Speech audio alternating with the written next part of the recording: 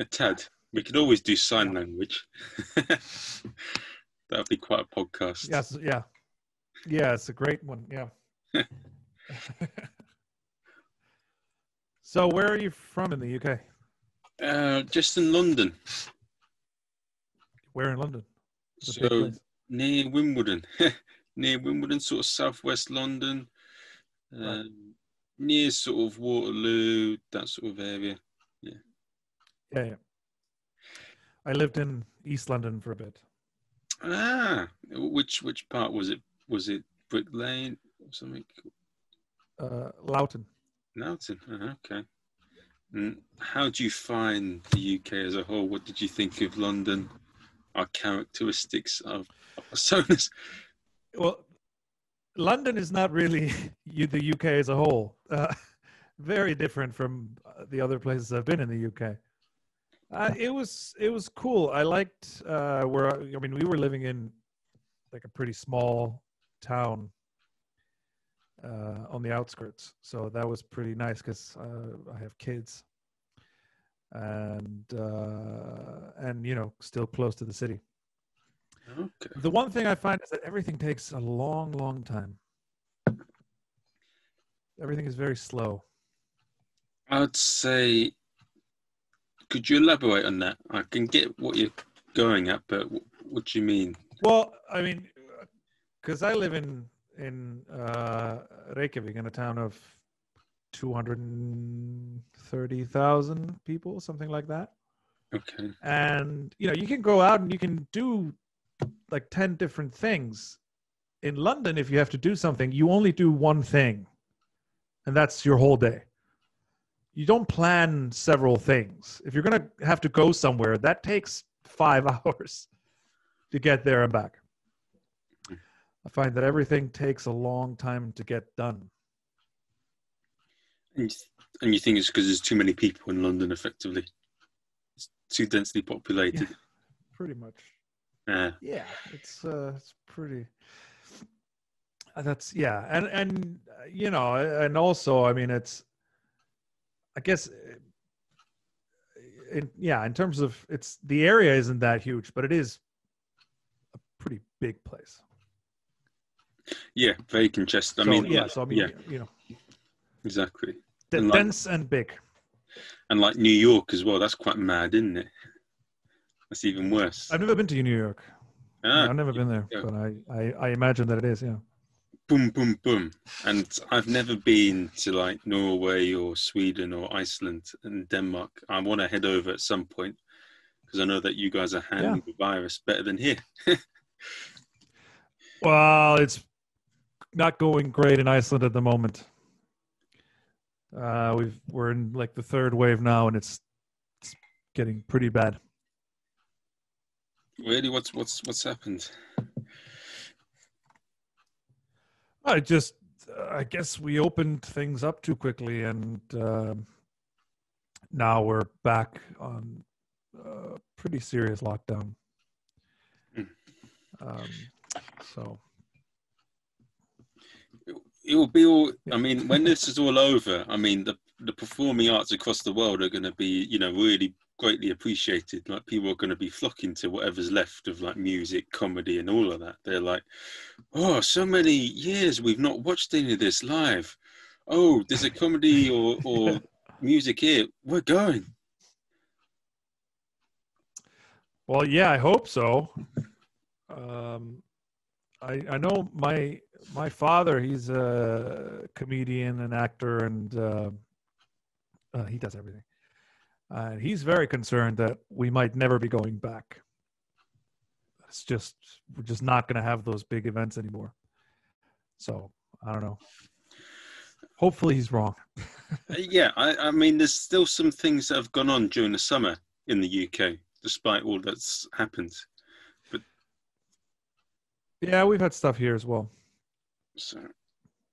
But one thing I want to ask, so I don't get it wrong, because I always do this. Mm-hmm. I want to get your name right. And Evander. Yeah. Is that right? Eyvindur. Eyvindur. Cool. Got it. Yeah. Great. I've passed the test now. Yes, you're an honorary Icelander now. So, I mean, it's a pleasure to have you on the podcast as a whole, and yeah, we're gonna find out about music and like what sort of music you're into, and I'm looking forward to how you sort of balance like being a musician during these times and like also having a family and kids. Right. I mean, that is intriguing. Yeah. Well, yeah. I mean, I've been a musician for all of my life, really. But I've been sort of semi-professional as a musician for, I guess, 20 years. And well, now, I mean, I'm not playing live, really. I haven't done the live streaming thing that a lot of people have been doing, because I used to do a lot of that before COVID, and then everybody else got into it, and I said, yeah, let's do something else now. So I've been writing and recording, and just, I guess, waiting for it, because I have an album almost ready, and I guess I'll release that next year. I was going to do it about November, but I figured I'd postpone it so that hopefully I can do some live shows when I release it. And but I'm lucky in that a lot of the things I do, I mean, I have a podcast as well, and I'm a translator, and I write and all that kind of stuff. And I'm lucky in that I can do all that from home, and I've been doing it from home. So for me, not a lot changed really with the virus, except I can't play live music. What sort of languages do you translate as a whole? And I translate from English into Icelandic. Oh, okay, nice and straightforward. That's basically it. Sometimes it's pretty easy. Sometimes I work from Danish or Swedish, but then I'll usually have the English script as well. I don't speak Danish very well. I can read it okay, but my Danish is terrible. Okay. You know enough to order coffee in Denmark, but you don't know enough to sort of engage in philosophical discussions. Yeah. Although even when I try to order coffee or a hot dog or some simple things in Denmark, the Danes always just cut me off, and they say, just speak English. I don't understand the word you're saying. You sound awful. So I've never been able to work on my Danish because they just switch to English immediately, and they never allow me. So I blame this on the Danes. Definitely, it's their fault that my Danish is terrible. That's one of the things I found when I went to Paris. I tried speaking French to them, but they're like, "Your French is shit, so we're just going to speak to you in English." That's what I found as well, and because everybody warned me that the French were very rude, and that they refused to speak English. But when I actually went to France, it was not like that at all. They were all very nice, and they said, "Yeah, your French is terrible. Let's just do this. Everybody speaks English." So yeah, no, I found the French to be very pleasant people. It's surprising. As opposed to the Danes, they're horrible. Are they? Oh, okay. We're going into do we have a story? I'm Icelandic. I'm required by law to say that. Like if I was Scottish, I would have to say that the English are terrible people. It's just no matter if you feel that way personally or not, you just have to say it, right? Of course, you got to stay with your tribe. Yeah, exactly. No, my neighbor is Danish. I have no problem with the Danish people. It's just a thing that we say because we used to be a Danish colony, Bit of banter. Of course. Now, one thing that I find interesting. So you've been doing music all your life, effectively, and like, how did you get to the process of it becoming was it your full-time job before lockdown, or? Not full-time, no. Well, I do music for theater. Sometimes, I'll get hired for to write and usually perform in the shows. And so at those times, it effectively becomes my full-time job for a while. I'm sorry, what was the question again? So, what would you say that you are a part-time musician as a whole? Is that before COVID? Yes, I'm a part-time. And how did it get to the stage where you became a part-time musician? Like, how did you get to that stage? Right. Well, so there are several things. There are different streams of revenue, I guess, and they each have their own in. So I do sell music, and I make a little bit of money. I don't make a living selling music, but I've certainly made money that way and bought food with it, so that counts. And that's just I do online marketing, email marketing, stuff like that. I also have a small tour company, which is not functioning right now, but I do free walking tours around Reykjavik. And that's a great place to sell CDs. You've spent an hour and a half telling people stories and jokes, and they've been getting to know you a little bit. And then you say, oh, by the way, I have a CD for sale, and they're tipping you anyway. So they might pay you a little extra and get a CD. And so that's one thing. That's one part of it, is selling music. And obviously when I play live, a lot of the times you're playing live and you're not getting paid, or you're getting paid very little, and then you sell CDs and T-shirts and things. And playing live you get a little bit of money from that. I have in the past been in that situation of playing cover songs for money, playing 3 hours of cover songs. I don't do that anymore because I hate it, but that was something that I used to do for money. But playing original songs, I certainly, I've been doing this for long enough that I can do that, but I can't do it consistently enough because my market is so small.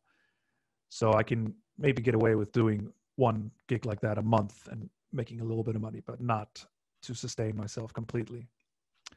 But then again, the theater has been my biggest source of revenue as far as music goes over the past few years. And that was something that I kind of lucked into. I got hired for one job, and then, I started getting more. Okay.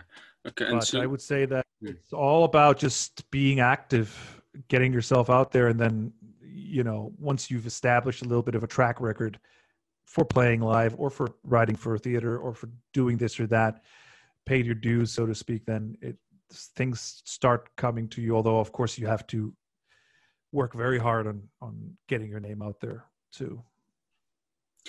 Yeah. I mean, what do you think of, there's quite a few musicians that have made their big name in the early days of YouTube, like Justin Bieber, like just producing these videos and then boom. And then you hear a couple of other artists, and then now people are releasing some of their songs on TikTok, and they use them as sort of like backing tracks. Well, yeah, I don't know. It's been the same way forever, right? Since music was first recorded, there's this great documentary series called American Epic. It's a documentary about the early days of folk music recording. When music sort of started to spread to the middle class and lower classes. And before that, it was all classic music. And then the rich people got radios. And so the record company started marketing to the lower classes, and they started recording these folk artists and early country artists. And all this roots music was being recorded. This was in the 1920s. And there you got these breakout stars when, these record producers were going around recording people like Mississippi John Hurt and the Carter Family and all of these artists that became, those were the Justin Biebers of that time, right? Because they were pioneering this new media. And I think, it's happened with everything, with music videos, when MTV was a new thing. And then when YouTube was first becoming an avenue for musicians, that's when we got Justin Bieber and all those artists. And now you have TikTok, and before that it was something else, I guess. I don't know. Have there been Instagram musicians? I don't know. But I mean, I think it's always going to be like that. But I also think that it's a mistake to try to force yourself as an artist into oh, this is the new thing, I have to do this now. Like now I think a lot of people are thinking, well, TikTok is, you have to be on TikTok if you're going to be a musician. And I don't think that's necessarily true. I mean, it probably depends on your market and all of that, but also just what you are good at. I would be terrible. I don't even understand TikTok at all. I'm too old.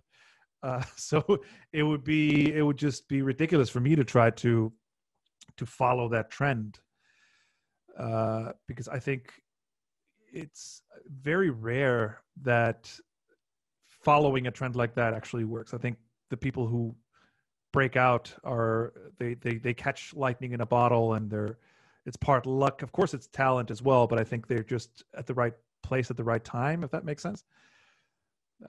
So yeah, I mean, I love to see that happen. It's great. And even though these are mostly musicians that I don't listen to, I think it's really cool when somebody gets that moment. But for 99% of us, it's much more about just hard work and trying to be smart about what you're doing and doing it right. How does it sort of work? Because in comedy, you can't, like, comedians, they do well at spots and then they get spotted and then they get into open spots at big clubs, and then there's comedy competitions, and particularly comedy competitions. If you do well in comedy competitions, the chances are you get signed by a big agency and then they put you on TV. But the one thing that's interesting about comedy is no matter how high you're up, you're still going to find TV comics doing open mics to work on their material. I mean, and you will get open mic comedians mixing in with top tier comedians. I mean, how often does that happen, per se, with music? I don't think it happens very much at all. And I think that's a shame, really. I used to be in comedy, and the difference is, and the reason why I left comedy was because it's so time intensive, as you know. I mean, you have to be performing as much as you can, and you have to perform in front of people, and that takes a lot of time, and you have to be away all hours doing that. And once I had kids, I couldn't be away every night. So the reason I sort of chose music as my outlet more than comedy was that I can stay in my room and play guitar and work on my craft, which doesn't work with comedy. You need that live feedback. Yeah. So for that reason, I think that's why it doesn't happen with musicians as much. Although there are musicians who do that. Like Glenn Hansard, he'll go out and busk when he's touring. Do you know Glenn Hansard? No, Glenn Hansard. No. I'll look him up. He's Irish. He's a folk artist. And I know that when he's touring, he'll go out and busk on the streets wherever he is. A friend of mine saw him busking in Reykjavik once. And I saw him like warming up because he had a new band that he was playing with, like a big show the next day. And so I saw him like in this tiny little hole of a bar, just getting the band together because he had an Icelandic band that he hadn't played with before. Yeah. So those sort of things will happen sometimes. I know the Stones, I don't know if they do this anymore, but they used to go into blues clubs. Like they'd be in New York and they'd go into a blues club and play a set. So it does happen, but it's rare. And I think it's just because those people enjoy doing it. It's not something that's necessary for you to do. Whereas in comedy, like you said, you know, you need that because you're working on new material. You can't charge people the same price for a show where you're just honing your material and working on new stuff as you can with a fully polished show. So it's a very different medium. What about with how does a musician generally sort of go up through the ranks and get bigger and more famous and like?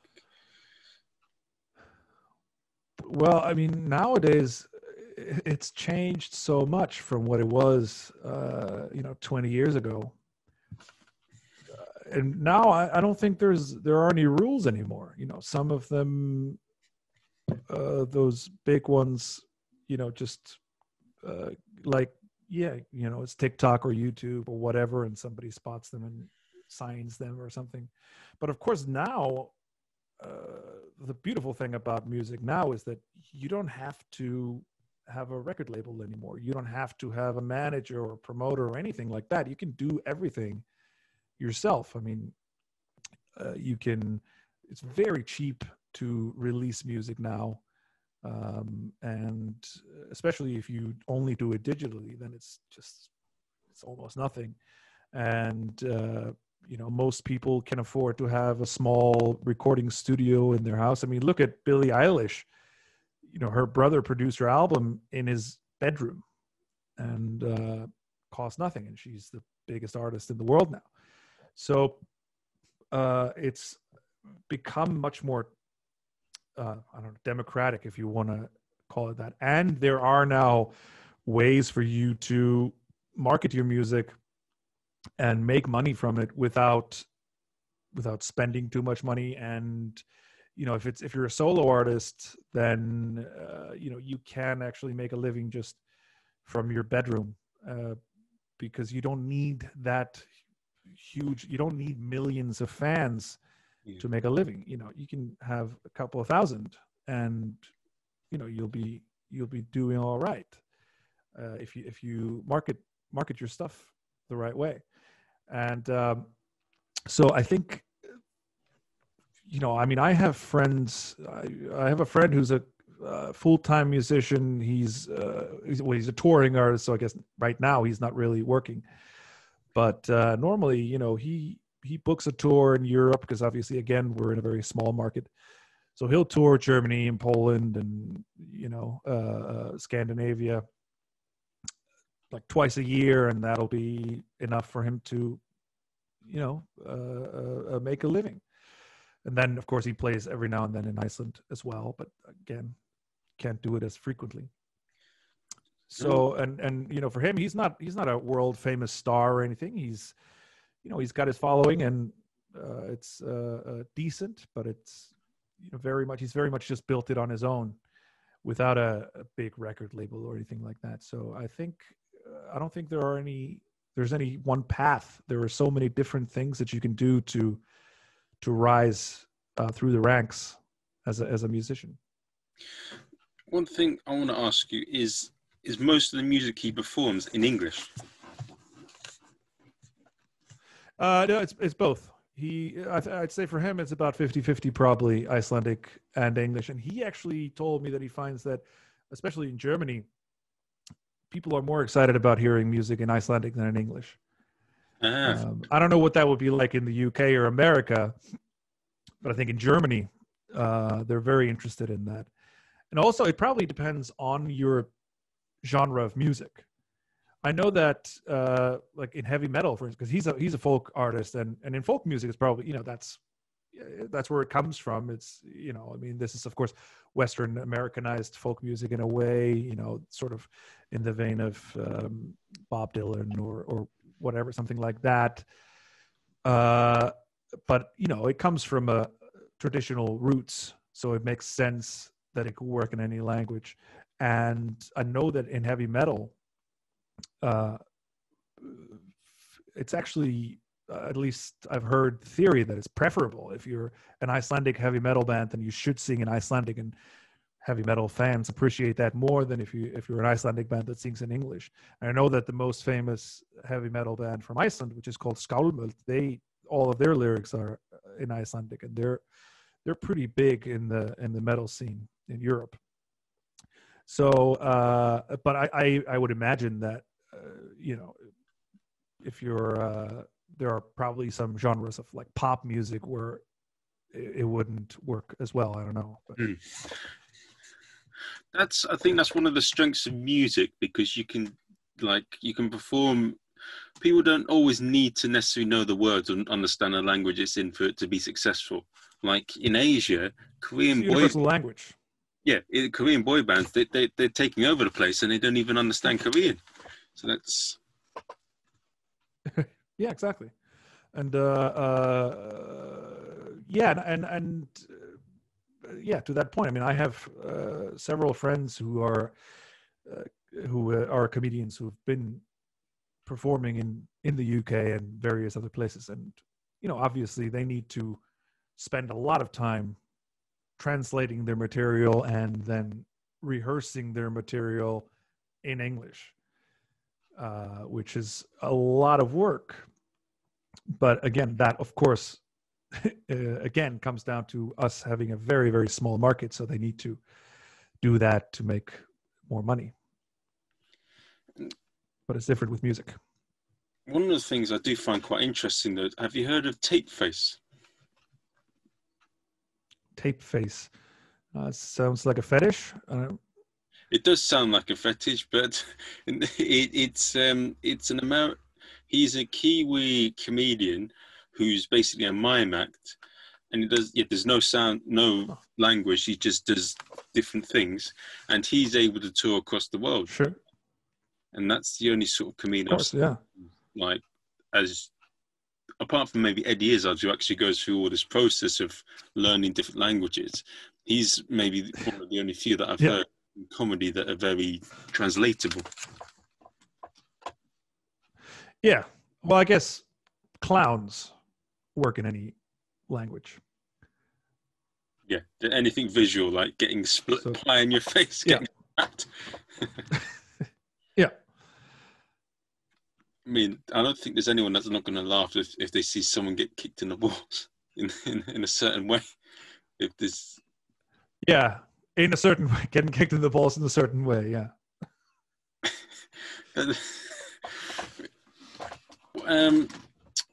But okay, so in some ways it's quite similar to comedy, because there's also many ways you could do it in comedy.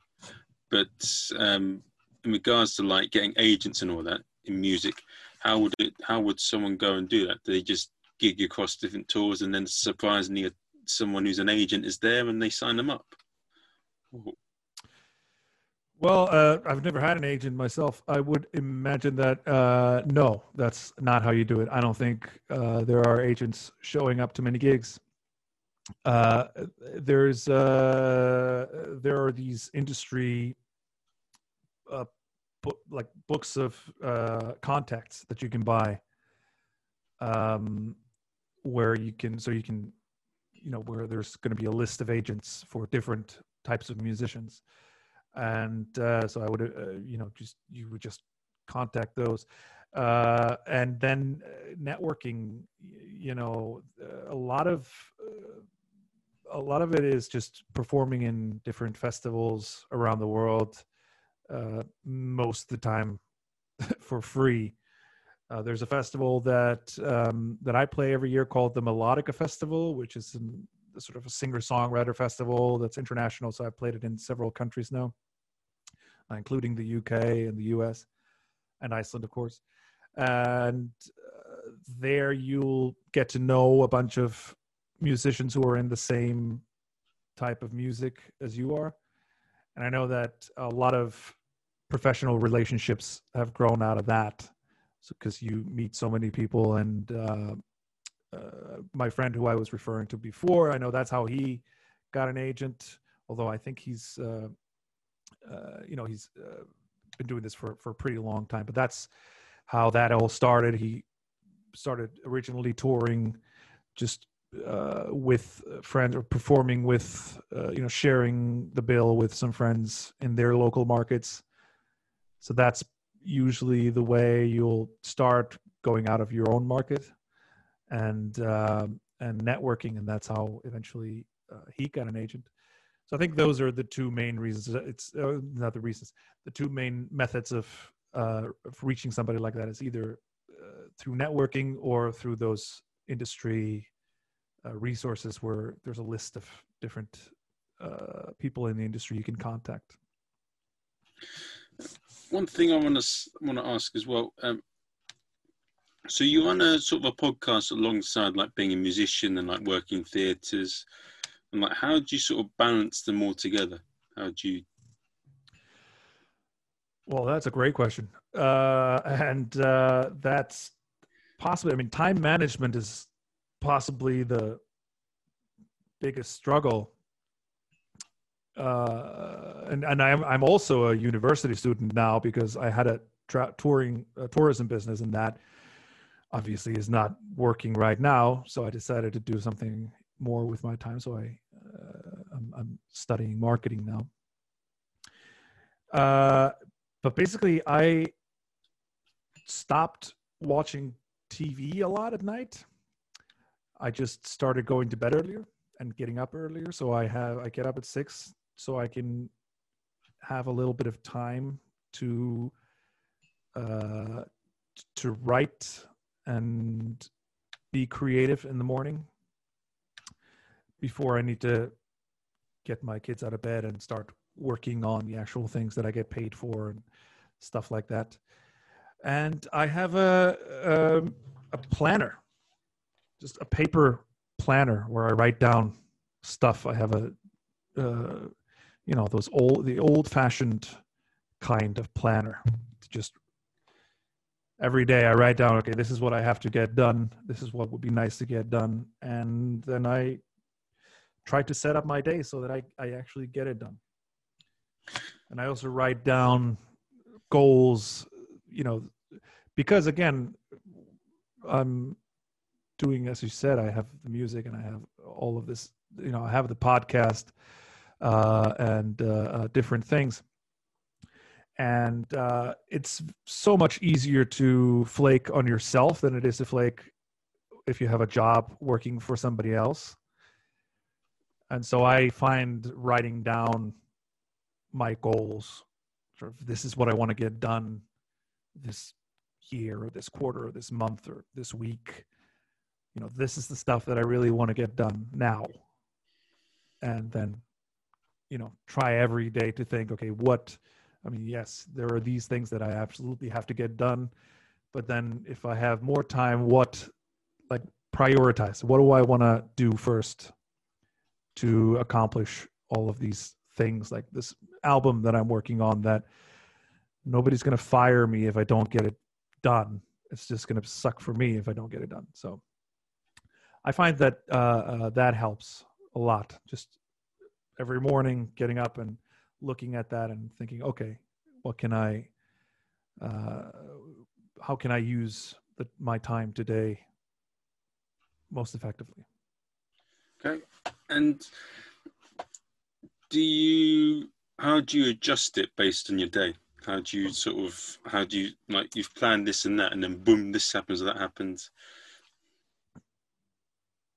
Yeah. Well, I mean, a lot of the times, most of the time I'll come up with this great plan for what I'm going to do. And then maybe half of it actually happens if I'm lucky. So it's not like I'm this super organized person just because I have a book that I write stuff in. Like you said, things come up and your plans get derailed, and that happens every day. And a lot of the times I'll make a great plan. Yeah, I'll do this and this and this. And then I forget to take into account that I have to cook my meals and eat them and use the bathroom and all of these things that actually take up time during your day. It's very easy to plan this. Yes, I'll spend an hour doing this. And then I realize, well, it actually takes 4 hours to get that done. So, it's just, try to roll with the punches. This planner that I have, if I write something down that I'm going to get done and I realize that it's not going to get done, I'll just put a little arrow to say, okay, I'll do it tomorrow. And then if I'm doing that every day, then I realize, all right, I'm either going to do this now or I'm not going to do it at all. Eventually it'll get to that point that this stuff that I said I was going to do 3 days ago, I haven't done it yet. So am I actually going to do it now, or am I just going to forget about it? So a lot of the times it'll happen like that. And sometimes you just have to say no to stuff as well.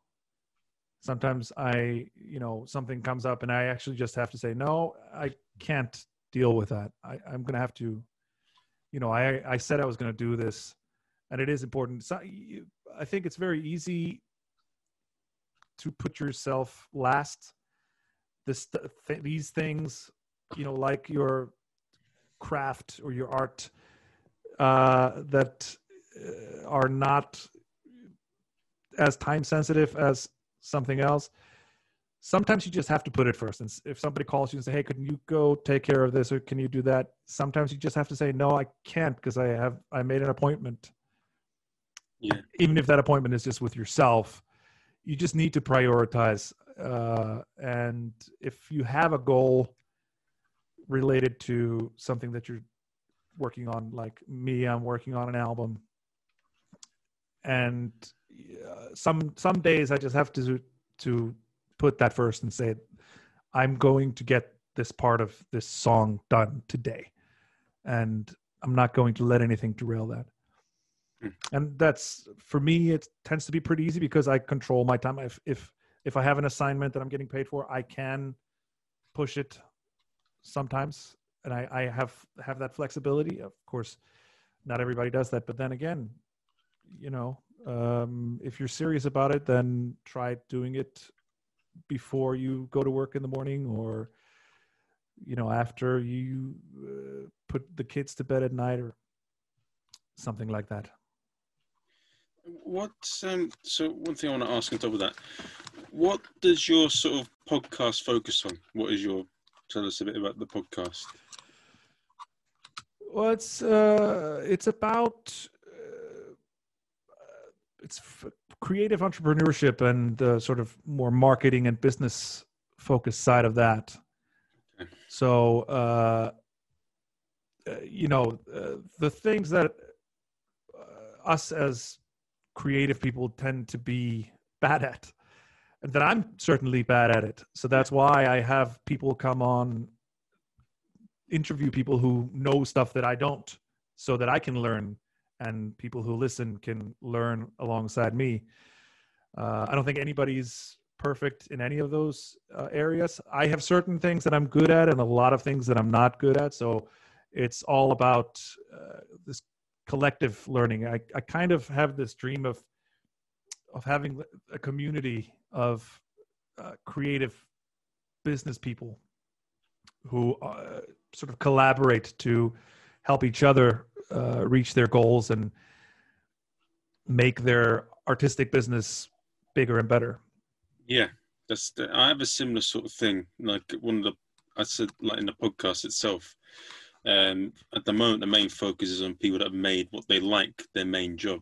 And like, if you want to get to a certain place, interview people who have already made it there, and then you can learn it. And if people learn from, if people into that, they can go on with you. Yeah, exactly. That's my focus. I think that's, you should always be learning new stuff. And again, I went back to university. And I think that the minute you stop learning, then your life is over. One thing I want to ask, so how long have you been running the podcast for as a whole? Well, I'm sort of relaunching it now. I started it last year, and first I started another podcast, which was just a songwriting podcast. And then I decided to pivot and started a new one, which was this one. And then things in my life got very overwhelming. Again, my time management failed, and I took a little break, and that break turned into over a year. And so now I'm back. So it's kind of brand new right now. Because I mean, I've spoken to a few. I've only spoken to in the podcast. I spoke to one person I think a couple of days ago who just about made a successful career out of the podcasting, and he said one of the things he does is because the editing and all that takes a lot of time, and what he does is he tries not to worry too much about that and just he really sort of researches the guests beforehand, so that when he talks to them, he doesn't have to do too much to it and can go on and produce seamlessly rather than like making this right, making that right. Yeah, I tend not to edit a lot. I do some research beforehand and then I kind of just see where it goes. And usually I don't really need to do that much editing. But I guess also so far I've been lucky in that the people I've brought on have been interesting and articulate, and it's just been pretty effortless. Yeah. So touch wood, hopefully that just continues. But it is a time consuming. Of course, I kind of have the advantage of having been a recording artist and recording myself for a long time. So when it comes to audio editing and all of that stuff, I work very fast too. So I kind of have a lot of shortcuts that are, because editing a podcast is much easier than editing a song in many ways. Oh, would you care to enlighten me and other people listening who can only play the flute? Well, if you need to edit something in a song, then everything needs to line up. You have a rhythm and you have musical notes, and there's a lot of room, or not a lot of room for error. Rather, there's no room for error. When you're editing dialogue, then it's sort of, as long as you don't really hear a click, then you're sort of fine. And it's usually, at least for me, I find that it's very, very easy to just there's not a lot that can go wrong there. It's I find it quite interesting. I think did you do a lot of podcasts on Zoom or on face to face? Because I think I'm going to do, even when everything's all over, I think I'm going to do a lot of podcasts on Zoom regardless. Well, I mean, most of my podcast guests are in other parts of the world.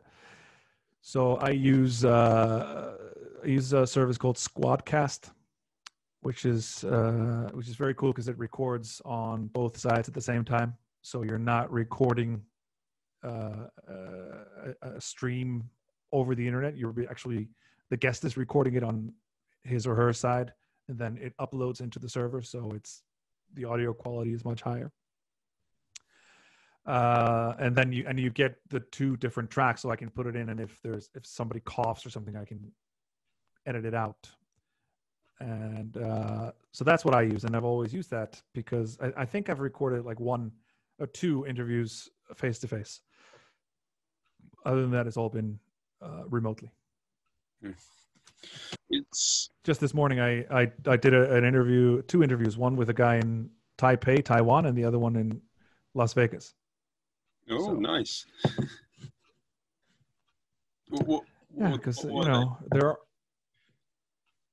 are the guy in Taipei is an American author who teaches English in Taiwan, and the other guy is a motivational speaker and a life coach.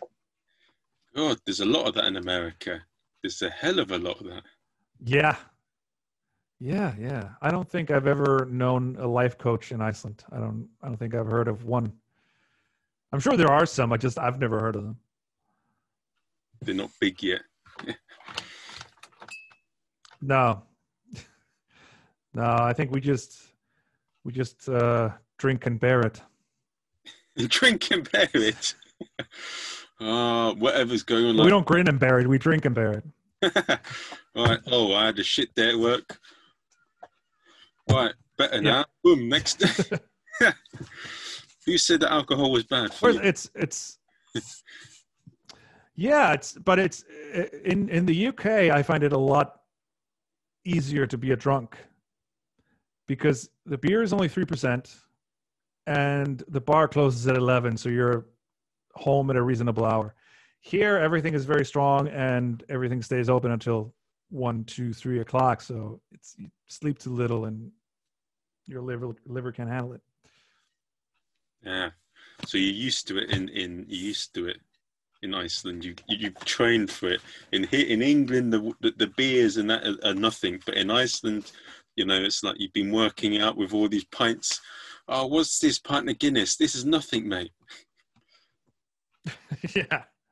Yeah, exactly. Yeah, it's no, it's Icelanders we're like half like genealogically we're half Irish, half Norwegian, which means that we talk funny and drink a lot. Oh, okay, that's cool. So so yeah, that sounds a lot like the Irish. They talk funny and they drink a lot. Yeah, but we talk even funnier like the Norwegians. That's true. No. And in London, we talk miserable and complaining and moaning about something. To be honest, I think you have a lot of different dialects in London.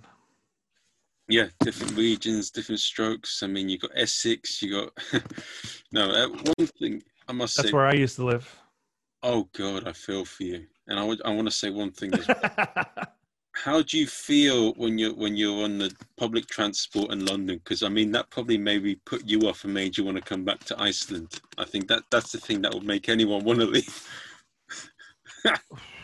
Especially in the summer. I mean, it's dangerous. I mean, literally, people die on the tube in the summer.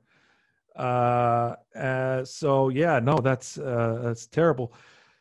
And again, like as I say, everything takes such a long time, and public transport is a part of that. It just takes forever to get from A to B. Oh yeah, the tube, absolutely, it's just murder. And expensive. You pay a lot of money to be miserable for a long time. There's nothing really good about it. It really is bad because like in Paris or in New York or Chicago, it only costs like $100 for a month, and you can travel anywhere. In London, that barely covers you for a week. Like it's £71 for an entire week to cover all zones. Yeah, I know. It's horrible. I mean, and it's inefficient and confusing. Like in Copenhagen, the metro system in Copenhagen is wonderful. You can get from anywhere to any other place just in a matter of minutes. It's absolutely fantastic, and so many trains that they're never really overcrowded except during the peak hours. It's great. Of course, that's a pretty recent. Is there a ghost behind you? No, that was my. Yes, it's there is a ghost. No, it's my parents are here. So they. Okay, all right. They are alive. Yes, last I checked. I mean, Okay, it's quite a podcast to have ghosts. I mean, it's probably happened before, but it would be funny to see. It's the undead podcast. That would be great. But yeah, no, absolutely. I don't think I'll ever live in London again, if only so that I never have to use the public transport system. Well, if I go to London, I guess I'll have to do it. But it's fine for a vacation, but not as a lifestyle. I don't want to do that. It's silly, isn't it? Oh, there is one. So there's two. You've brought about two questions in my mind, and one question I want to ask is, how do you alter the music? And you said you've done comedy as well. How do you have to alter it when you're doing English comedy and music as well, mixed in with Icelandic music and comedy? Well, I haven't done much comedy in English, although, like I said, I do walking tours in Reykjavik, and that's kind of my comedic outlet these days. And I find that for me at this stage, because I've been for now, I guess, 15 years, I've been doing so much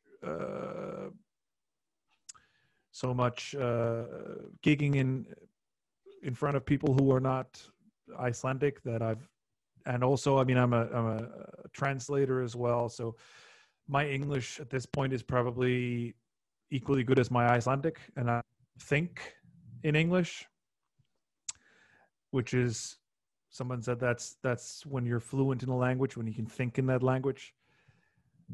And I think at this point, I've spent enough time doing all of this stuff that it's telling jokes in English for me is the same, if not easier, than in Icelandic at this point. When it comes to music, I've only recently started writing music to any extent in Icelandic. Most of my music that I've written throughout my adult life has been in English. And the reason for that is that Icelandic is pretty hard to sing because of the way that the sort of rhythm of the language works. It can sound very beautiful when it's sung, but it is a bit trickier to fit to music, especially because in Icelandic, the emphasis is always on the first syllable of a word. There is not a single word in the Icelandic language where it's different. The emphasis is always on the first syllable, which can be very tricky when you're singing because it sounds very strange if the melody forces you to put the emphasis on a different syllable. So just that part, just piecing the syllables together to sing can be very difficult. And also if you want to write proper lyrics or proper poetry in general in Icelandic, there are a lot of standard rules like alliteration. There should always be alliteration. I don't know how well, because I don't know. I know that, yeah, you know what it is. Anyway, I know that in English poetry, it's not that common. But that's like, if you're writing a proper poem, unless it's not if it's a classical style of poetry, then you should always use alliteration. And there are very specific rules for how to do that. So just the rules of poetry in Icelandic are tricky. And that's one of the reasons why I've struggled with it in the past, because it takes a long time to write a proper lyric in Icelandic. Whereas for me, writing in English is no problem at all. But now recently, a friend of mine, I sent him a song that I recorded for my album, and he said, "That's great. Now you should start writing in Icelandic." And I can resist anything except a challenge. So I started doing that. And I do find, although I have a lot of songs in Icelandic because I've worked on so many theater productions where I've written a lot of songs to pre-existing Icelandic lyrics that somebody else has written. So, and I've found that because I've been, that's one thing that I forgot to mention, is that through tourism, I've done a lot of sort of special gigs. I'll come back to that because that's actually a pretty good source of revenue. But because I've been performing for tourists a lot, I found that singing songs in Icelandic tends to be very, very popular for people who are, from other countries who are visiting Iceland.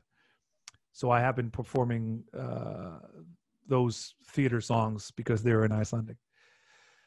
But I guess, I don't know, the difference, I don't think there is much of a difference, at least not for me, because like you said earlier, I mean, music is so universal. Yeah. But there are, in both cases, music and comedy, uh, the languages, English and Icelandic, they're very, very different. And so you need to have a very attuned ear in order to be able to like write a joke in English. You need to understand. It's about much more than understanding what the words mean or having a good vocabulary or whatever. You need an ear for the timing, because the timing's very different between English and Icelandic. So I guess in that sense it is different, and it's the same goes for music. Certain melodies work very well for Icelandic lyrics, and certain melodies work very well for English lyrics, and they're going to be different because the inflections and the rhythms of the two languages are just so different. Yeah, it's funny. I've heard with people, like, one thing that's very hard about comedy in different languages is that, and also I've sort of thought about myself, is that not only do you have to get the vocabulary and the syntax right, you've got to understand like the way the other language thinks and the way the culture and the way it's set up. It's just that's what makes it difficult. Not like, I mean, learning the words in another language is hard enough, but having to like understand the rules and the way the language works and the culture of another nation, that's what makes it really hard. Yeah, and I think that's where some of my strengths lie, because I've been working as a translator for TV subtitles for 15 years, mostly American stuff, but also some English stuff. And that way, I've become very attuned to to the way that the language works, to the way the culture works, to a lot of cultural references, and the way certain subsets of those communities think. And I think that's it really helps to, because what I always say is, when you're trying to create something, especially I think when you're trying to create comedy, is you need to think three-dimensionally. So if you have a concept that you want to, whether you want to write a song about it or a joke about it or whatever, you need to be able to take that concept and take it from a two-dimensional idea and turn it into a three-dimensional idea, so you can turn it upside down and backwards and front and see it from all the different sides, because that's where you find something interesting to say. Does that make sense? Yeah. What do you mean different sides? So like when it's like when you're, if I'm trying to make something funny, which I've had to do for this walking tour that I've done, I'm looking at a statue or a building or something, and I'm thinking, okay, so how can I tell a joke about this? It's just a statue. Then I'll think, okay, why, I'll say, why is this and why not? And just try to think of the concept of the statue, not the statue itself, but the concept of this certain statue from a lot of different angles. So why is this statue not whatever? It's like there was I remember a statue that I used to go past on the tour, and it has it's just a normal statue. There's nothing special about the statue itself. I mean, it's obviously an important person, but the pedestal underneath the statue, or the plinth, is bigger than normal. And so I started to think, okay, why is the plinth that big? And so that led to a joke that I used to tell, is that, well, they started with the pedestal and then they ran out of money, so they had to make the statue very small, which was just a kind of a way to think about the concept of that statue from a different angle. Not the best joke, but that's sort of how I think about it. And it's the same with writing music. If I think, okay, I'm going to write a music about a a person who's, I don't know, I remember this one time I heard somebody going through, it was just a person at a bar crying about something to her friends, about her ex-boyfriend having a new girlfriend or something. And so I decided to write a joke about, not a joke, a song about, that's a terrible thing to joke about. Write a song about that. And so that sort of taking, because that could have been a very sappy and boring song. It's a very it's a concept that's been done to death. But I just, I took it, and I took the concept of being in that position, and I started to look at it from all the different angles. Why is this person going through this? Why not something else? That sort of thing. And that's what I refer to as thinking three-dimensionally about a concept or an idea, if that makes sense. But how do you flip it back so that it can work for people in Iceland as well, as opposed to just people from another nation? So the what can work? I'm sorry. So if you make a joke, like you said about the statue, how do you flip it so that it works for people within your own nation as well, rather than just from the foreign aspect?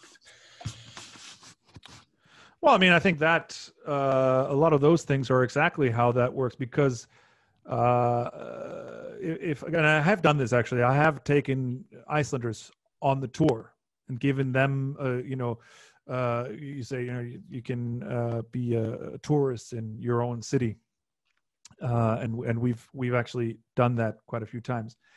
And that takes a kind of a different approach, but it's actually in some ways easier, because there you take a place or building or a statue or concept or whatever that people are already very familiar with, and then you turn it upside down and look at it from a different angle, and that makes it actually much funnier, because a lot of the times if you live somewhere, you don't really look at your surroundings as carefully as somebody who's visiting.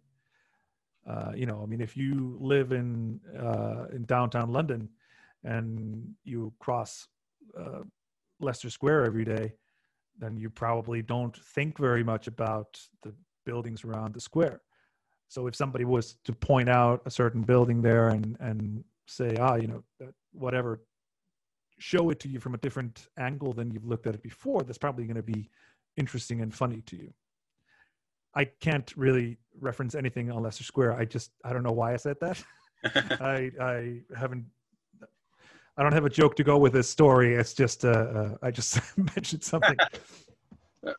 But okay. And so going on that, what I've said here, what advice would you give for someone? I mean, effectively, you're a freelancer, but you're not necessarily in a position where you have to work for anyone else or work in a place where you're filled with people you can't stand for money. Nope.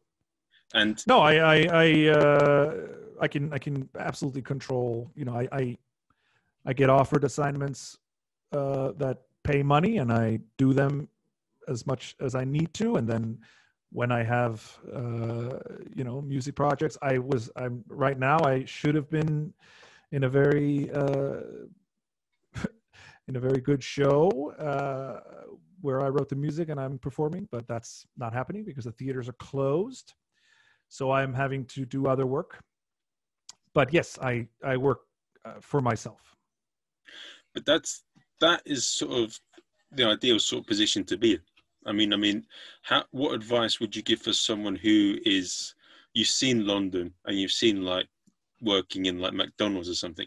If someone has a dream to do something, but they're stuck in McDonald's being told that they're a waste of space all the time, how do they get out of that? What advice do you have? Well, I think that depends a lot on where you're at in life. I mean, what stage of life you're in. Somebody my age, I'm pretty old, and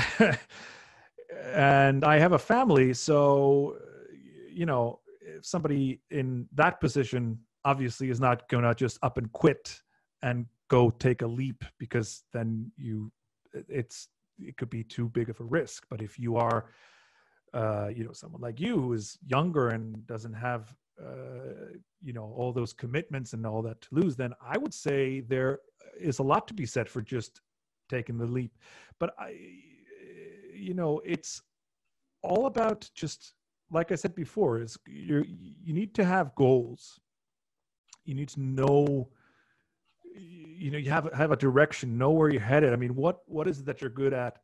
And like maybe you need to identify the opportunities in that field, the ideal ones, the ones that you want to get to, the ones that are your dream, but also the stepping stones. Because very few people are able to go from working at McDonald's to being the next Justin Bieber. And that's lightning. It's getting struck by lightning. It happens to almost no one. But, if you're a musician, then, go out and identify, how can you get there incrementally? What are you good at? If you're a person who's very good at playing the guitar and singing, then maybe do that stuff that I don't do anymore. Go out and earn money by playing cover songs at some bars where, you get paid a little bit and you get to play music every night if you're, if you have the connections and you're able to get that done. Do that. That's how I ended up in doing translation work. Originally my dream was to be a writer. And so I started, I had a job as a copywriter, that fell through. And then I got a job as a translator, and I was, at least I'm writing words every day. It's not my end goal, but I control my time, and I can say yes or no. I don't have I don't have to go in at a certain time. I don't have to go anywhere. I work from home, and I can say yes or no to assignments that I'm offered. So that's a great stepping stone. And I've been doing that for a while, and now I do a lot of other things because I've used that as a bridge to get to where I wanted to go. So, get that. If you want to be a musician, try to get any job that pays money to play music. Even if it's not the most fun, just do that, but always keep your eye on the goal.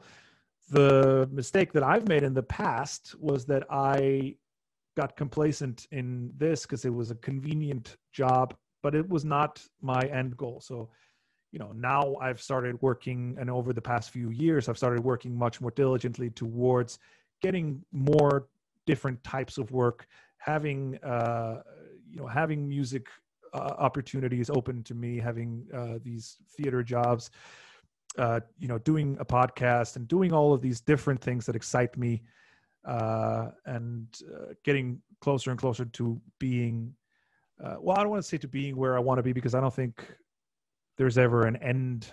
You're never done. I think, you're always reaching for something new. If you're a creative person, I think there's always a next goal, a next step. But I think, setting short-term goals and also setting long-term goals is very important. And, be realistic, but also aim high, and see what opportunities you have around you for getting anything that pays. And also you need to be you need to work very hard doing things that don't pay as well. I mean, you do need to network. You do need to spend a lot of time getting your name out there, whether it's on social media or, doing podcast interviews, or even traditional PR, I think is not worthless. So yeah, those would be, I think, at least my advice for somebody who's just starting out, is to just chart your route and see what stepping stones are along the way and what opportunities you have around you. Okay. And what do you make of people who, there's two other questions I want to follow up with. What do you make of people who get how they can handle their envy or jealousy of people that are doing well better than them, because that happens a lot in creative arts. Oh no, oh no.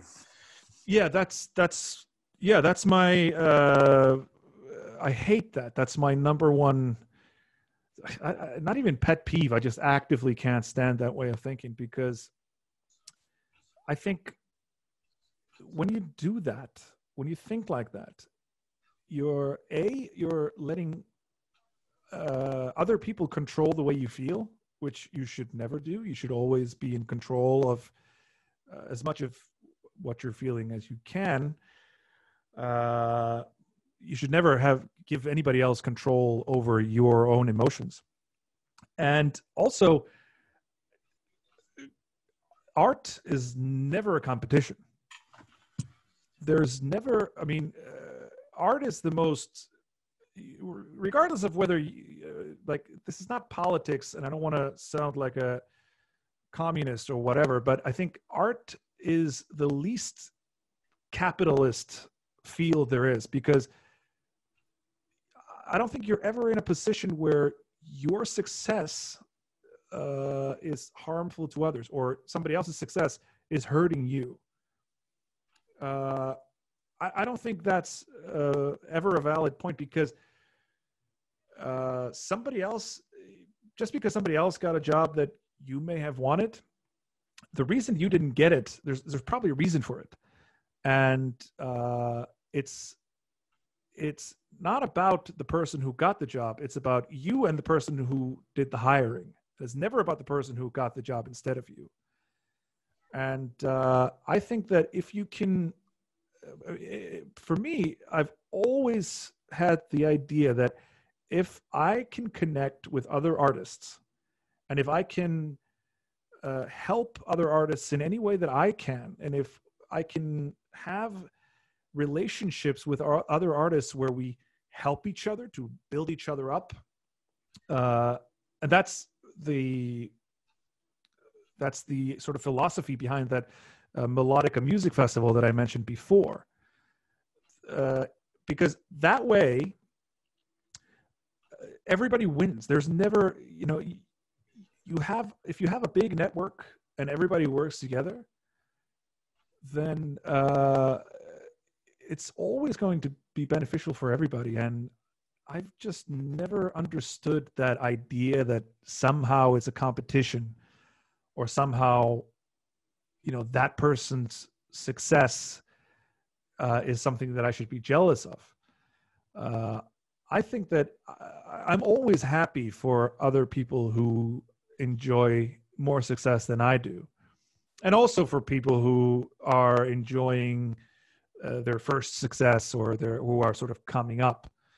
And I never feel protective, because I think that, when somebody, especially in music, if my friend is getting a lot of people to listen to his or her music, then that eventually, that's my feeling, is that's going to be beneficial to me as well, because this is a person that's in my orbit, and so their fans, they're likely to check out some of my stuff if we're doing similar styles of music. So I think if you're in a group of artists and everybody's doing things in the same ballpark, then having more of you in that orbit is going to spread the people, because people don't buy just one album. They buy a lot of albums. If people don't really buy albums anymore, but if somebody follows you or buys a ticket to your show or something, that's not going to be the last show they ever go to. They're going to go to more shows. And if I warm up for somebody who's more successful than I am, then their fans are going to hear me. So collaboration like that, I think, is always going to be more beneficial. And I think if you set aside that jealousy and that pettiness, and make a point of helping out other people. I think we can call it karma even or something, but I think it's always going to come back to you in a positive way. Actually, one of the first episodes that I did of my podcast, I interviewed a world-class photographer. His name is Walid Azami, and he's photographed people like Madonna and Jennifer Lopez and a lot of different people. And that's his whole philosophy. He makes a point of helping out a lot of up and coming photographers. He'll select people from his mailing list or his Instagram following and invite them to come along and watch him as he works so they can learn from his photo shoots. And he doesn't have to do that. He's a very well respected photographer, but he does it because he believes that that's going to come back to him and that it helps him not only as a person, but also as a photographer, and that it helps him in his business. And I'm sure it does, because he has a huge following on social media and he sells books and I think online courses and stuff like that. So it's definitely not just beneficial for him just to have this image as a good guy, but I'm sure it's helping him to make more money too. And I think it's the same with anybody. I think that's, for me, after talking to him especially, I just think, how can I help people who are not as far along as I am, or even people who are further along? I mean, if somebody asks me for help, my immediate response is, yes, I want to help you. Yeah, and you don't know when you might need them. So. Exactly.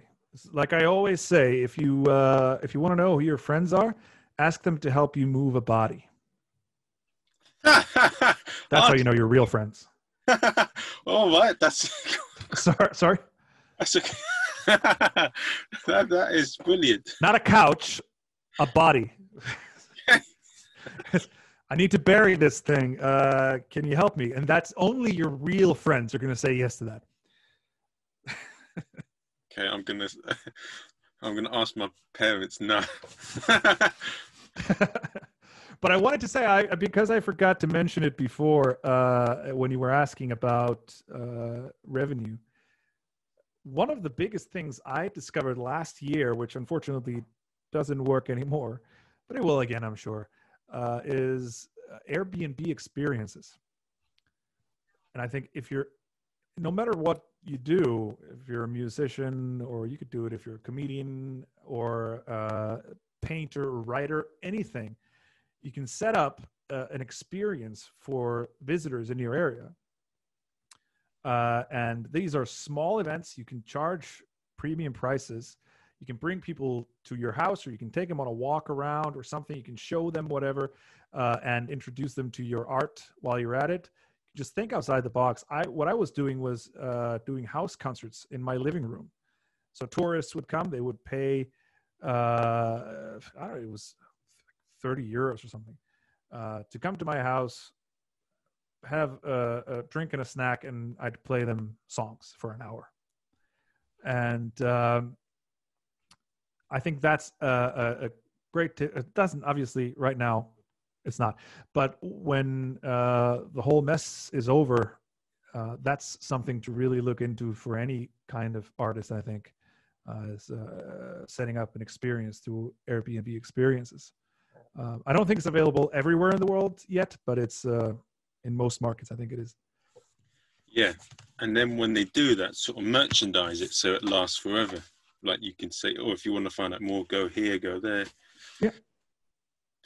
Yeah, I mean, that's what I used to do. Is people would come over, they'd have a snack, and I'd play, and we'd chat, tell stories, and all that kind of stuff. And then I'd have CDs and T-shirts and vinyl records and stuff for sale if they wanted, and usually people bought something. So that's actually, I would make decent money for each of those, even if it was just 2 or 3 people. You know, the tickets are more expensive than a normal concert ticket, and you have stuff for sale as well. And you can do that. If you're a writer, you can have a reading, read from your work, and tell stories, and do all kinds of things. If you're a painter, you can bring people and show them your studio. And again, if you're a comedian, you can do a little comedy walk around your area or something. So I think that was a game changer for me last year. One thing that I do, because it's funny that you bring that up, because I spoke to a magician, what's it called, a few days ago, and you saying that you perform for an hour in music. Now, the thing with comedians, when we put on a show, we're lucky to get maybe, in the UK anyway, like 15, 20 minutes. And like most of the time we do maybe 5 or 10 spots. And I'm quite intrigued by that, because that is a massive deal of stage time, like to perform an hour and then 20 minutes. And if you add that up over a year, there is that bloody, I'm feeling, in some respects, it means that a comedian has less limited time to test their things out. But in other ways, that's one thing I find quite interesting, because in magic or in music, you've got a lot more chance to test things out. Whilst a comedian, you have to really sort of prove that you're worth the time that you're showing. Yeah, but it depends on what you're doing. When you're starting out as a musician here, usually you'll be playing open mics or small festivals, and there you might only have 20, 30 minutes. Again, I've been playing for a very long time, and I'll do an hour and a half, 2 hours easy. But yes, you're right. I mean, there's in terms of just honing your craft as a performer and increasing your confidence on stage, then yes, I mean, playing for that amount of time really does a lot. But I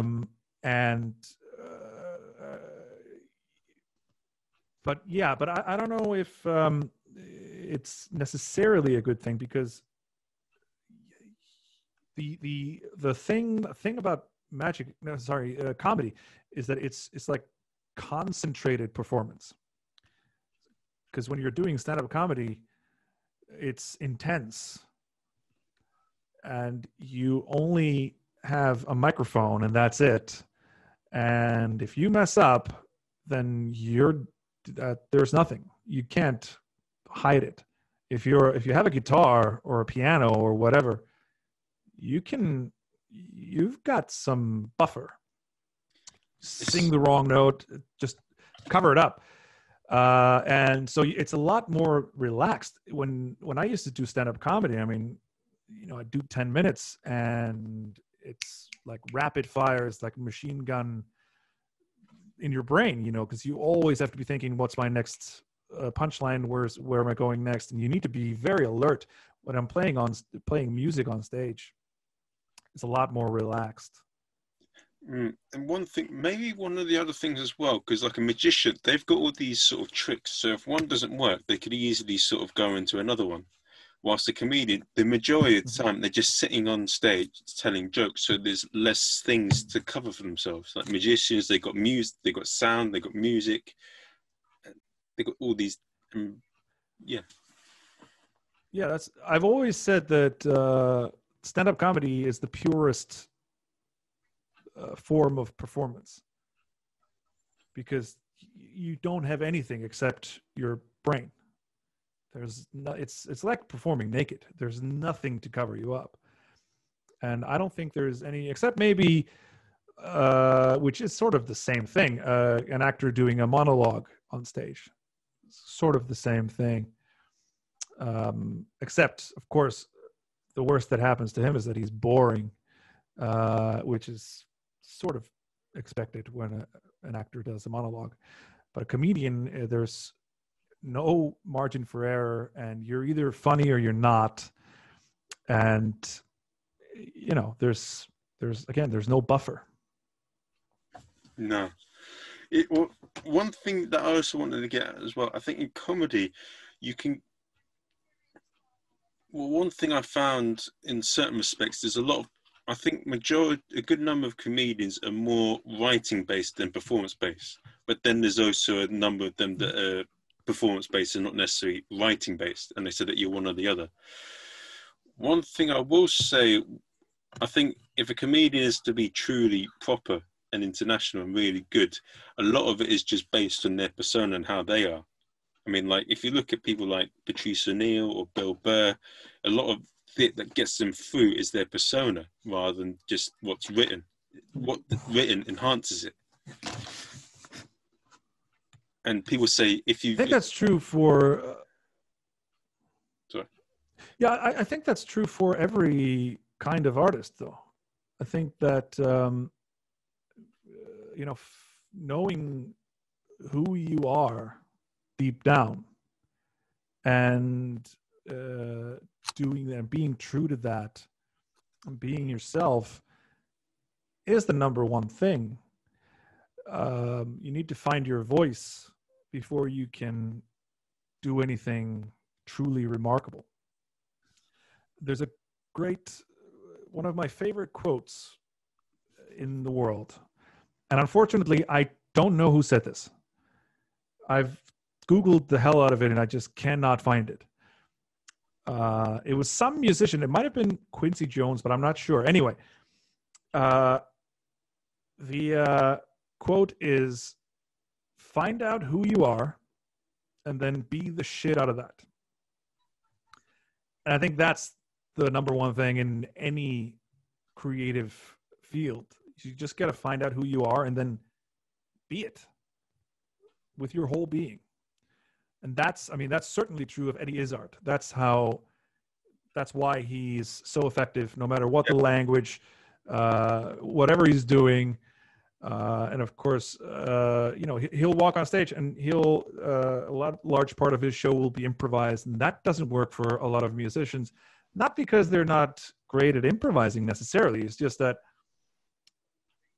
it's just not them. But it very definitely is Eddie Izzard, I think. And so it's the same for a musician, I think.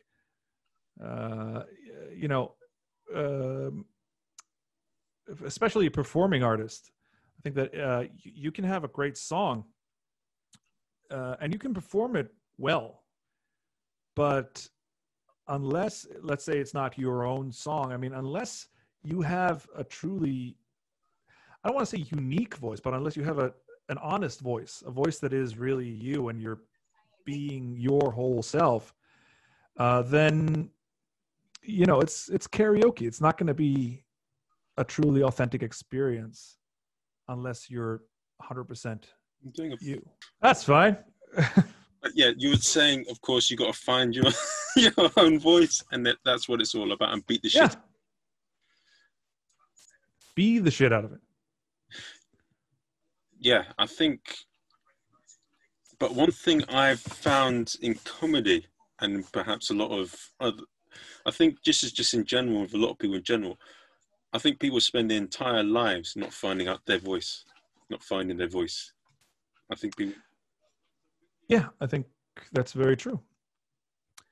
And I don't know if there are any sort of way. I spent a long time searching for my voice, and I hope I found it. But I don't know if I ever did as a comedian, but as a musician, I believe I've sort of found it. Of course, it's again, like I said before, you're always searching for the next thing. You never stop searching. It's always a journey. But I think that it can take a long time, and you need to always be looking. And I think a very important thing that's very hard to do, but probably one of the most important skills to develop is to be able to look critically at yourself and what you're doing, and to sort of not, and there's a fine line there, because there's also anxiety and imposter syndrome and a lot of things that a lot of creative people struggle with. So you need to be careful that you're not tearing yourself down. But I think you have to look at what you've been doing. And I know that when I was in comedy, I recorded every show I did and I listened to it and I analyzed everything. And I said, okay, am I doing what I need to be doing? And, that's a part of finding your voice, is being critical and thinking, all right, because we're all imitating someone. That's inevitable. We're all, we have our influences, and especially when we're starting out, then that's all we know how to do is to imitate someone. And I think Tom Waits said that every artist is imitating another artist and doing a bad job. And that's how you sound like you're just a bad imitation of somebody else. So I think you need to be aware of who are my influences, and how much like them do I sound, and admit to yourself if you do sound or look or speak or whatever like those influences too much. Then maybe you need to try to tone that down, add in new influences, and try to figure out what it is that you do. And I think a lot of the times when you actually do end up finding your voice and finding something unique is when different influences come together and turn into something new. You'll find it through just the journey. Don't try and force it. You'll just find it by trying different things, and then eventually, Yeah, I think so. And that's where the live aspect comes in as well. I think you feel it. I think it's easier to do this. I think it's easier to find this if you're a performing artist than if you're say a musician who just does writes music for others, or just records and sells music, or it's just a Spotify thing. I think being in a room of people as a comedian or as a musician or whatever, you feel it when you've struck it, when you start to talk or sing or whatever, and you're not just an imitation of somebody else anymore, and you feel that feedback. I think that's a very good way to feel it. I'm sure there are ways to feel it, I think, if you're not on stage, but I think performing live is really the best place to discover those things. Yeah. It's but I think I see it a lot of the times. A lot of people, even despite those things, they want to go with the tried and tested, or what they know to be the standard way of doing things, rather than like wanting to enjoy themselves and be themselves. They like to be caricatures of people they admire. But and I mean, that's what I used to do. I mean, full disclosure, when I was starting out as a musician, I would go on stage and imitate my favorite artists. And it probably took a year or two to sort of get that out of my system before I started just trying to be myself and trying to look for my unique voice. And I think I still have a lot of those old artists. Well, I don't think it, I know it. Still have a lot of those artists that I started out imitating in my DNA as an artist. But I don't think that's necessarily a bad thing, because you can't be 100% unique. It's not possible, unless you're playing, unless you're building your own instruments and, playing scales that no one's ever played before as a musician. You're always following in somebody else's footsteps, and you're always, it's different in comedy, but in music, every chord progression has been done. You can't create a new chord progression. It's going to sound terrible. You can't be 100% unique. You can't invent the wheel. It's been done so many times before, you know. And I'm sure, as a comedian, you know at least a few examples of comedians who have told the same joke as somebody else without having actually heard that joke. It's just people have the same ideas. So it's not possible to be completely different because there are just too many of us. and I think that trying too hard to be completely unique can be just as bad as imitating someone, because it's going to be pretentious, first of all. And also, I think there is something to be said for familiarity. You know, if you're looking at a film, if you're watching a movie, there are always going to be references to old movies, or you're going to hear a song that you already know in the movie or something. And it's going to be pleasant because it's familiar. So I think it's not about doing something that's completely unfamiliar. I think it's more about taking the familiar stuff that you're working with and putting it in a new context. And there again, it's what I said before, thinking in 3 dimensions. You know, you're saying, all right, I got this. If I'm writing a blues song, there are millions of blues songs, but I can think, okay, how can I make this blues song sound like me and not like the Rolling Stones or whatever? Yeah. Okay. Yeah, I think, yeah, okay. And the main way to add on top of that, without being pretentious of trying to be unique, is to try different things out, explore maybe different fields, or speak to different people and try different ideas that you think are interesting. And that way you feel both ends of the things.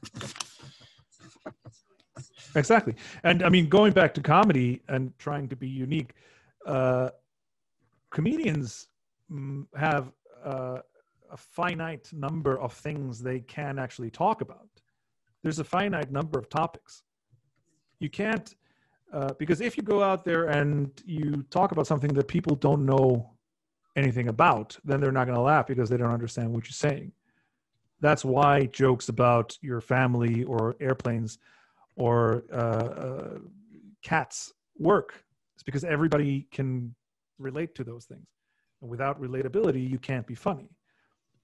So trying to reinvent the wheel never works.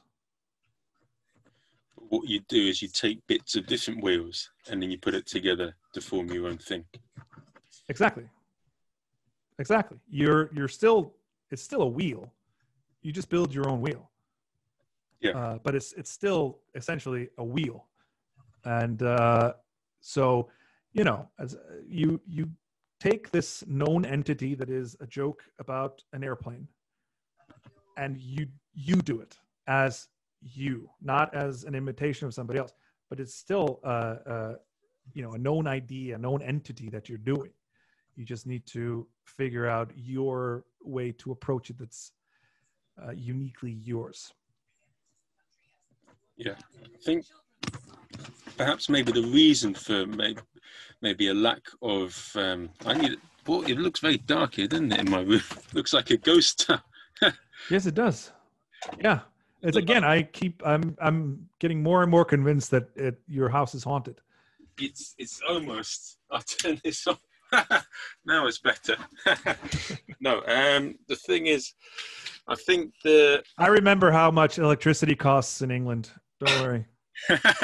I think the reason for maybe people not forming the voices is maybe they get too comfortable doing a certain thing, and then they don't want to go on the journey or the process of doing things. They don't enjoy it, or they don't want to do it.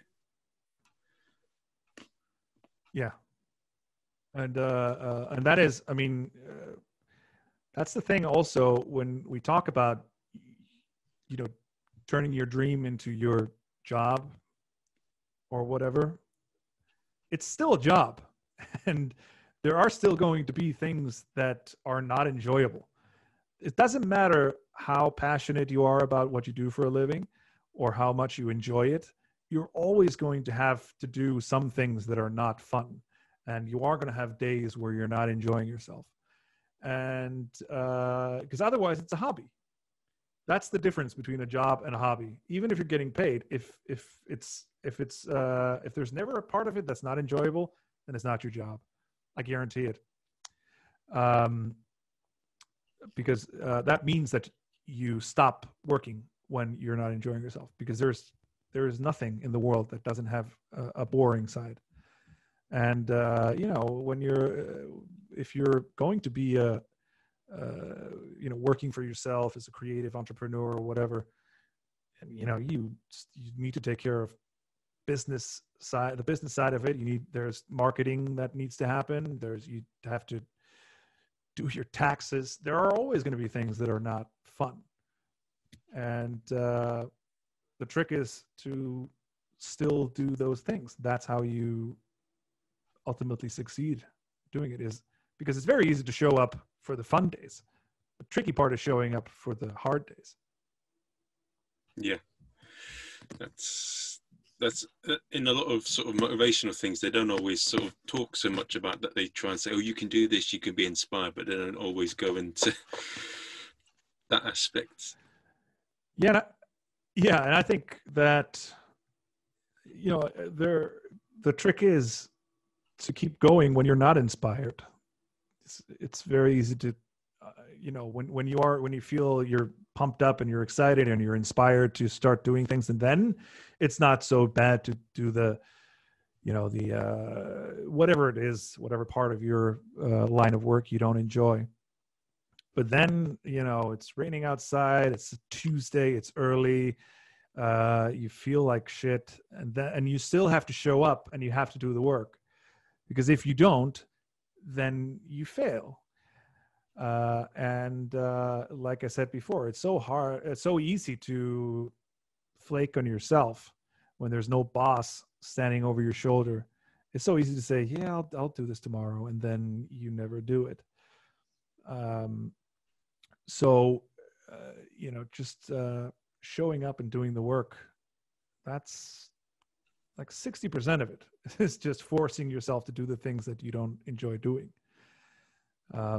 And I got great advice today, actually, which is just trick yourself into doing those things. Just say, all right, I'm going to do it for 3 minutes and then I'll stop. But then 3 minutes turns into 5 minutes, and then just keep going. And it's like it's like a space shuttle launch. You've seen those videos of space shuttle being launched, and there's all this energy, all this rocket fuel that's burning, and it's this giant. Nobody can be like anywhere near it because they'll be burned to a crisp. And there's so much energy that goes into lifting it off the ground. But then as soon as it's outside of the atmosphere of Earth, then it just keeps going forever on its own. And I think that's usually just getting started is the hardest part when it's something that you don't enjoy doing. So just as soon as you get a little bit of momentum, then you can keep going for days. I've been writing a novel lately, and I write in the morning, and I never feel like getting started. I always say, I just want to sleep a little bit longer, but I say, all right, if I'll at least write one sentence, and then that turns into 2 and 3, and then I'll have finished my quota for the day sooner than I thought, and it goes very well. So I think that's, if I had to give a little bit more advice from before to anybody starting out, when you have a day where you have to do some stuff that's boring and you don't want to do it, just at least get started. Yeah. There's a lot of things to unpack there. It's definitely, it's funny. Your mind's very, very funny thing. It only takes one little thing to change it. Yep.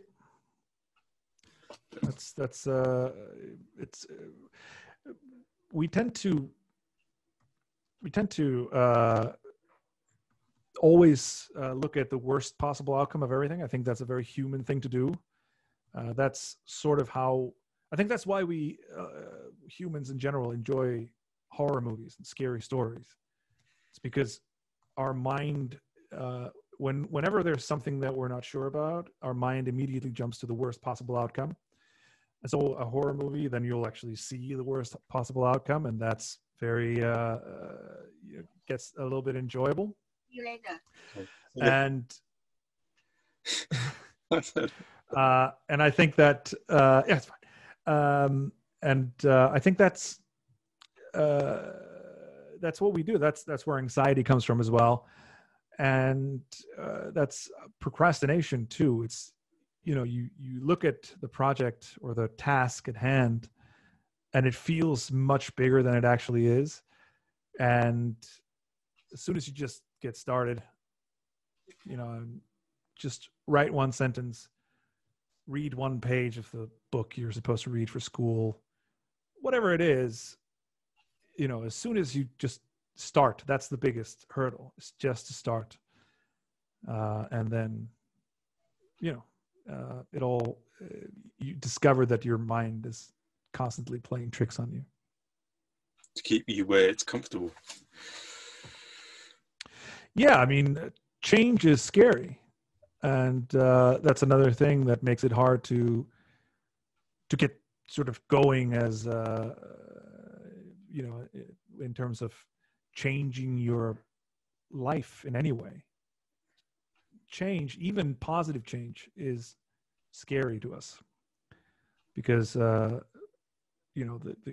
human brain wants to have everything under control and be in a place where it knows its surroundings. And I think that's probably a very dangerous part of the situation we're all in everywhere in the world now is, we're all, in most places, we're kind of locked up, and it's easy to get, I don't even know when I last saw a person that was not my family. It's like 3 weeks or something, which is, I think that's probably pretty dangerous to, because you can get sort of stuck in that place.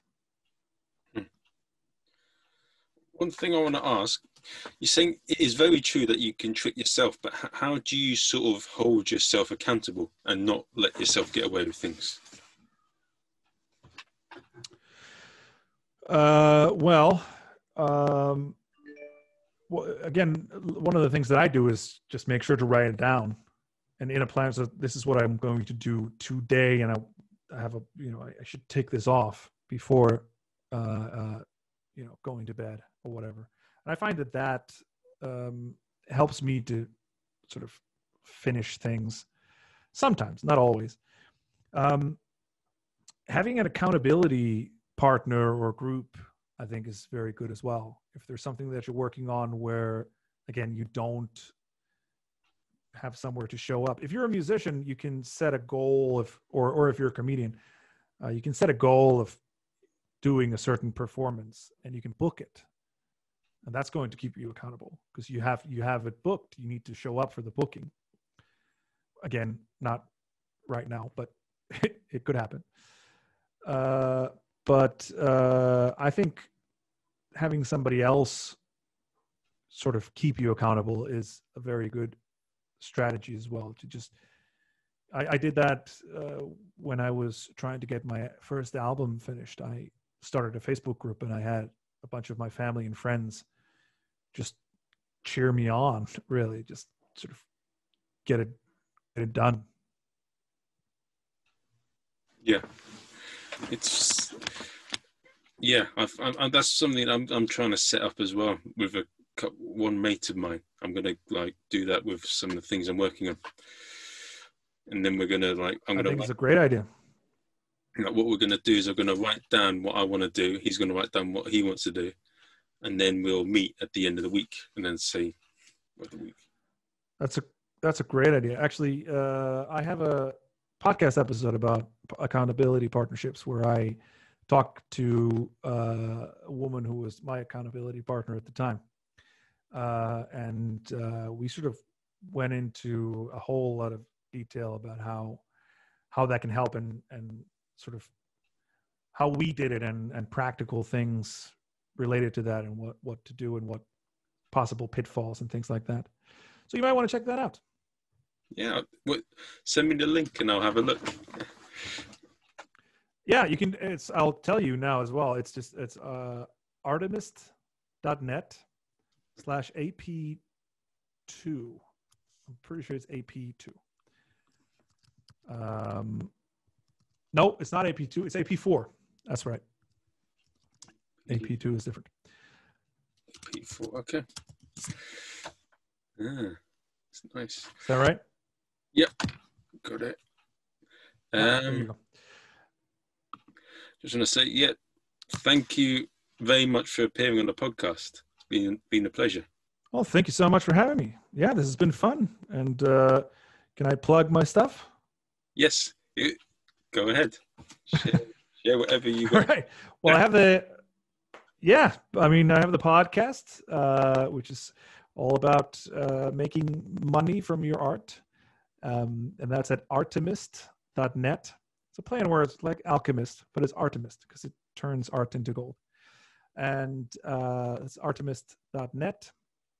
And if anybody wants to check out my music, they can go to onebadday.is. So onebadday.is. So that's my stuff. Oh, awesome. And hit me up with any like social media handles that you have and like Sure. And I'm going to advertise it on the podcast when it's uploaded. All right. Awesome. Thanks so much. And take care, and I will speak to you soon. All right. Wonderful.